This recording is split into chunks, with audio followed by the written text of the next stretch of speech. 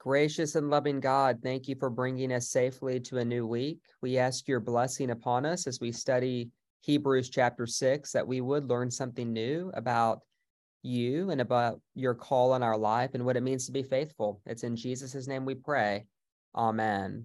Therefore, let us go on toward perfection, leaving behind the basic teaching about Christ and not laying again the foundation.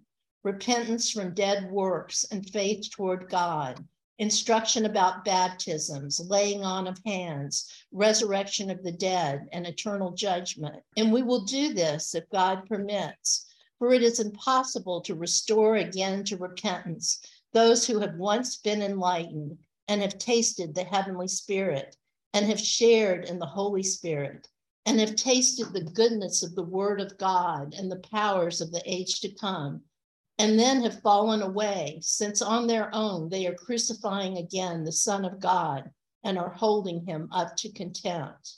Ground that drinks up the rain falling on it repeatedly, and that produces a crop useful to those for whom it is cultivated, receives a blessing from God. But if it produces thorns and thistles, it is worthless and on the verge of being cursed. Its end is to be burned over. Even though we speak in this way, beloved, we are confident of better things in your case, things that belong to salvation. For God is not unjust. He will not overlook your work and the love that you showed for his sake in serving the saints as you still do. And we want each one of you to show the same diligence so as to realize the full assurance of hope to the very end, so that you may not become sluggish, but imitators of those who through faith and patience inherit the promises. When God made a promise to Abraham, because he had no one greater by whom to swear, he swore by himself, saying, I will surely bless you and multiply you. And thus Abraham, having patiently endured, obtained the promise. Human beings, of course, swear by someone greater than themselves, and an oath given as confirmation puts an end to all dispute. In the same way, when God desired to show even more clearly to the heirs of the promise the unchangeable character of his purpose, he guaranteed it by an oath, so that through two unchangeable things in which it is impossible that God would prove false, we who have taken refuge might be strongly encouraged to seize the hope set before us. We have this hope, a sure and steadfast anchor of the soul, a hope that enters the inner shrine behind the curtain, where Jesus, a forerunner on our behalf, has entered, having become a high priest forever, according to the order of Melchizedek. So I'll say a few words about Hebrews 6 before we have a little conversation. And the chapter begins with an exhortation. Therefore, let us go on towards perfection. And just a word about the Greek word translated perfection. It is the Greek word telos, which means end or final destination. And so whenever we talk about perfection in this context, we're not talking about you becoming a perfect human being or perfecting your life to where you are without sin. In fact, in Hebrews, the exact opposite is true. It places such an emphasis on the great high priest who has offered a great sacrifice for sin and who's able to empathize with our weaknesses. And so the book of Hebrews knows that we are not morally perfect. So whenever it says, let's go on towards perfection, it's really talking about this perfect end that God is drawing us into. It's not that different from what Paul says when he writes, he who began a good work in you will bring it to completion by the day of Christ Jesus. Paul also could have said, we'll bring it to perfection by the day of Christ Jesus, because this word means the perfect end or being drawn towards. And we've explored the metaphor of the race. Earlier in Hebrews, the author writes, let us run with perseverance the race that is set before us. Where is this race headed? It is headed towards perfection. Therefore, let us go on towards that desired end. Now, that's all good enough, but then there's this business about leaving behind all the basic teachings about Christ and not laying the same old foundation again. One of the things that I mentioned on Sunday that I'll say again is that I am an Anglican in terms of my ecclesiology and theology, but I am a Lutheran with respect to my psychology. What I mean by that is that Luther set up a very sharp dichotomy between the law and the gospel. The law is what we should do. The gospel is what God has done. And for Luther, everything boiled down to whether or not we were preaching the gospel as opposed to giving people the law. Because whenever we give people the law and we tell them what they should do, there's only a few different responses that are possible. They can rebel, they can run away and withdraw, or they can comply and be a good boy and a good girl. But what Luther noticed was that whenever people comply with the law, they always do so from a place of fear. They don't want to be punished.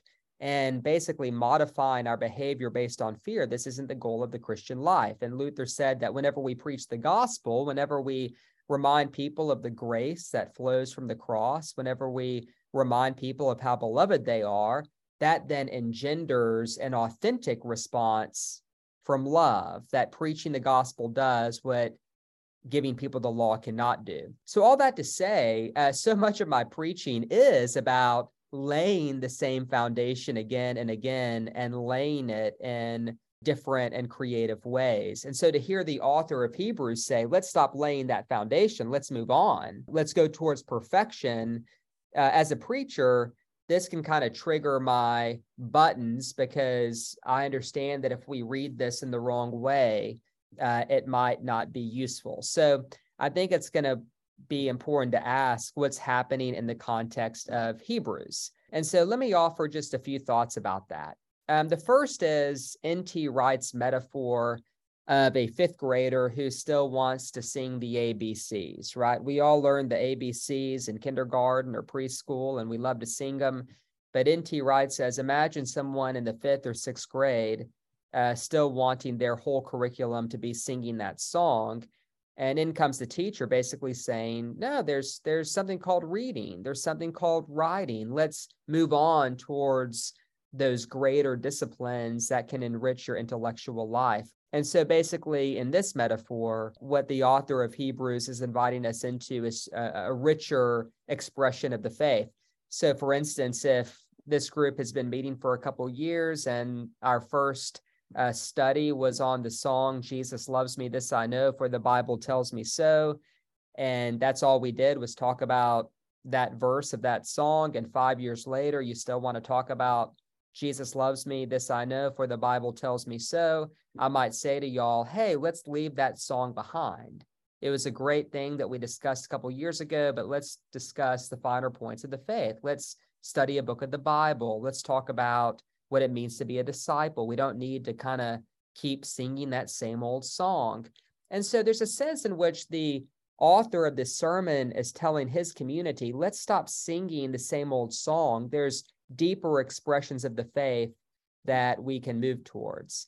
The other thing, though, to note is that the early church, so many of the converts to the faith, all the converts really to the faith, went through a very lengthy process of instruction prior to being baptized, often lasted years. 2-3 years. And then they were baptized at the great Easter Vigil.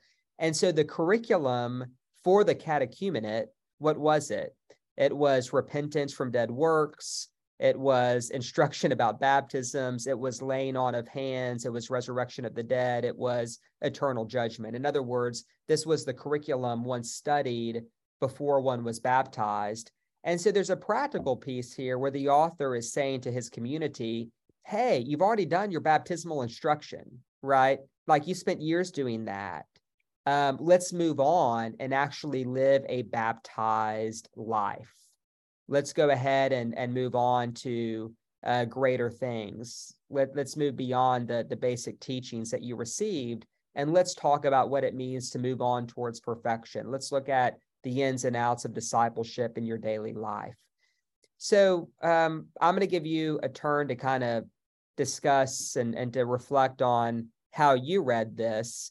But I think there is a way of reading this whole, let's leave behind the basic teachings. There's a way of understanding this verse without giving ourselves permission to leave behind the basic teachings of the faith, because I've been at this for a very long time. And I don't know about you, but I still have to return on a pretty frequent basis to the very basic reality of the faith, which is that my sins are forgiven and that my sense of worth and belovedness isn't tied to what I do, but rather to what God has done. This is very basic gospel proclamation. I'm 41 years old. I've been a priest for 15 years, and I still have to return to it on a weekly basis. So my guess is that you need to return to it as well. In verse 4, there's all this business about how hard it is to restore again those who have once been enlightened and have shared in the Holy Spirit, but then have fallen away and have crucified again the Son of God. My sense in reading the New Testament is that a lot of what the early church dealt with, we read about this in Paul as well, and definitely in 1st and 2nd John, are a lot of preachers who speak on behalf of Jesus, but don't represent the values of Jesus. The Gospel of Matthew, Jesus says that these are wolves in sheep's clothing. They look pleasant on the outside, but inside they're ravenous wolves and they rip people apart. And so one of the things that's just a given in the New Testament is that a lot of times what preachers and writers have to do to keep their community safe is protect them not only from the outside world, but from other preachers who speak in the name of Jesus, but who don't necessarily reflect and manifest Jesus's values. My guess is that you can think of some people in today's world, right, who wear the Christian badge, and you look at them and say, your faith is radically different from mine. There's something about how you inhabit your faith that is radically different from what I see in Jesus and from what I know to be true about my own life. And the author then reminds this community that you will know them by their fruits, right? So all this business about ground drinking up the rain and producing a good crop as opposed to thorns and thistles, this is no different from what Jesus said in the Sermon on the Mount. Every good tree bears good fruit, the bad tree bears bad fruit. You will know them by their fruits. And that ultimately, if we want to know the authenticity of someone's faith, we don't need to look at what they say. Rather, we need to look at the impact of their life.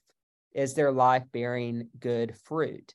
Now, how do we define that good fruit? Well, I mean, I think Paul gives us a really good list in Galatians. The fruit of the Spirit is love, joy, peace, patience, kindness, goodness, generosity, faithfulness, and self-control.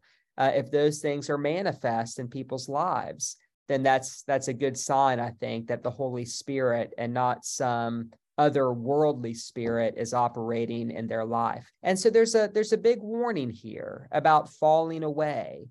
And we can discuss whether or not this is a preacher kind of being a little negative with this community, trying to warn them to not fall away. He's nervous that they're going to fall away. One of the things that we discussed our first session on Hebrews is that part of the context of this book is a community that is very discouraged, very beaten up, very emotionally vulnerable, and then B, remember, there's at least a small portion of this community who might be tempted to return to Judaism and to this emerging rabbinic Judaism that's springing up simultaneously with the Christian church.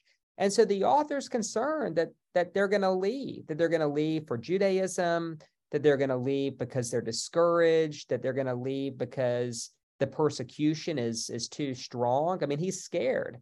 And so he is now warning them about the perils of falling away. But he almost catches himself in the act. You know, he's kind of getting kind of negative. And by verse 9, he does a little autocorrect when he says, even though we speak in this way, beloved, we are confident of better things in your case, things that belong to salvation. So he does a little corrective. He basically says, you are my beloved, and I'm very confident that none of this applies to you. And so there's a little bit of a corrective here. But then again, verse 12, he warns them against becoming sluggish, and he tells them they need to imitate those who, through faith and patience, have inherited the promises. And then he draws on that a great example of Abraham and God's covenant to Abraham, and how Abraham was able to patiently endure and to obtain the promise. And this then becomes our model to imitate, in the same way that Abraham believed God and went on this journey, in the same way that he left the land of Haran and went on towards perfection, i.e., the perfect end God was drawing him to go on. And Abraham was able to patiently endure when things were tough, and things were tough for Abraham. Remember, for 25 years, he was promised a son, and Sarai got older and older every year. And it wasn't until Sarai was 99 years old and Abraham was 100 that they finally were able to conceive and have Isaac. And so Abraham had a lot of patient endurance to go through. He had a lot of moments when he was probably tempted to become sluggish, as it says in verse 12, and fall away. But his life produced a good, useful crop. He patiently endured. And the author is urging us to do the same thing and to remind us that all of this is guaranteed by God's promise, that God has sworn by himself to make sure that the journey ends well, and that we are people who are invited to have a hope. And in verse 19 and verse 18 prior to that, the whole chapter shifts to seizing the hope set before us, a hope that we are told is a sure and steadfast anchor of the soul, and a hope that enters the inner shrine. It is a hope that allows us to boldly approach the throne of grace. And a word about the idea of hope as an anchor of the soul. I like what Julie pointed out on Sunday in our study, how an anchor keeps something from drifting away. And I didn't really notice this the first time I read Hebrews 6, that all this talk about not drifting away, not falling away, not becoming sluggish, not, just drifting away, as it says in chapter 2. Here we're told that what's going to keep us steady is our hope, not our effort, not anything that we do. It's ultimately just hoping and keeping our eyes on Jesus, who has entered that inner shrine on our behalf.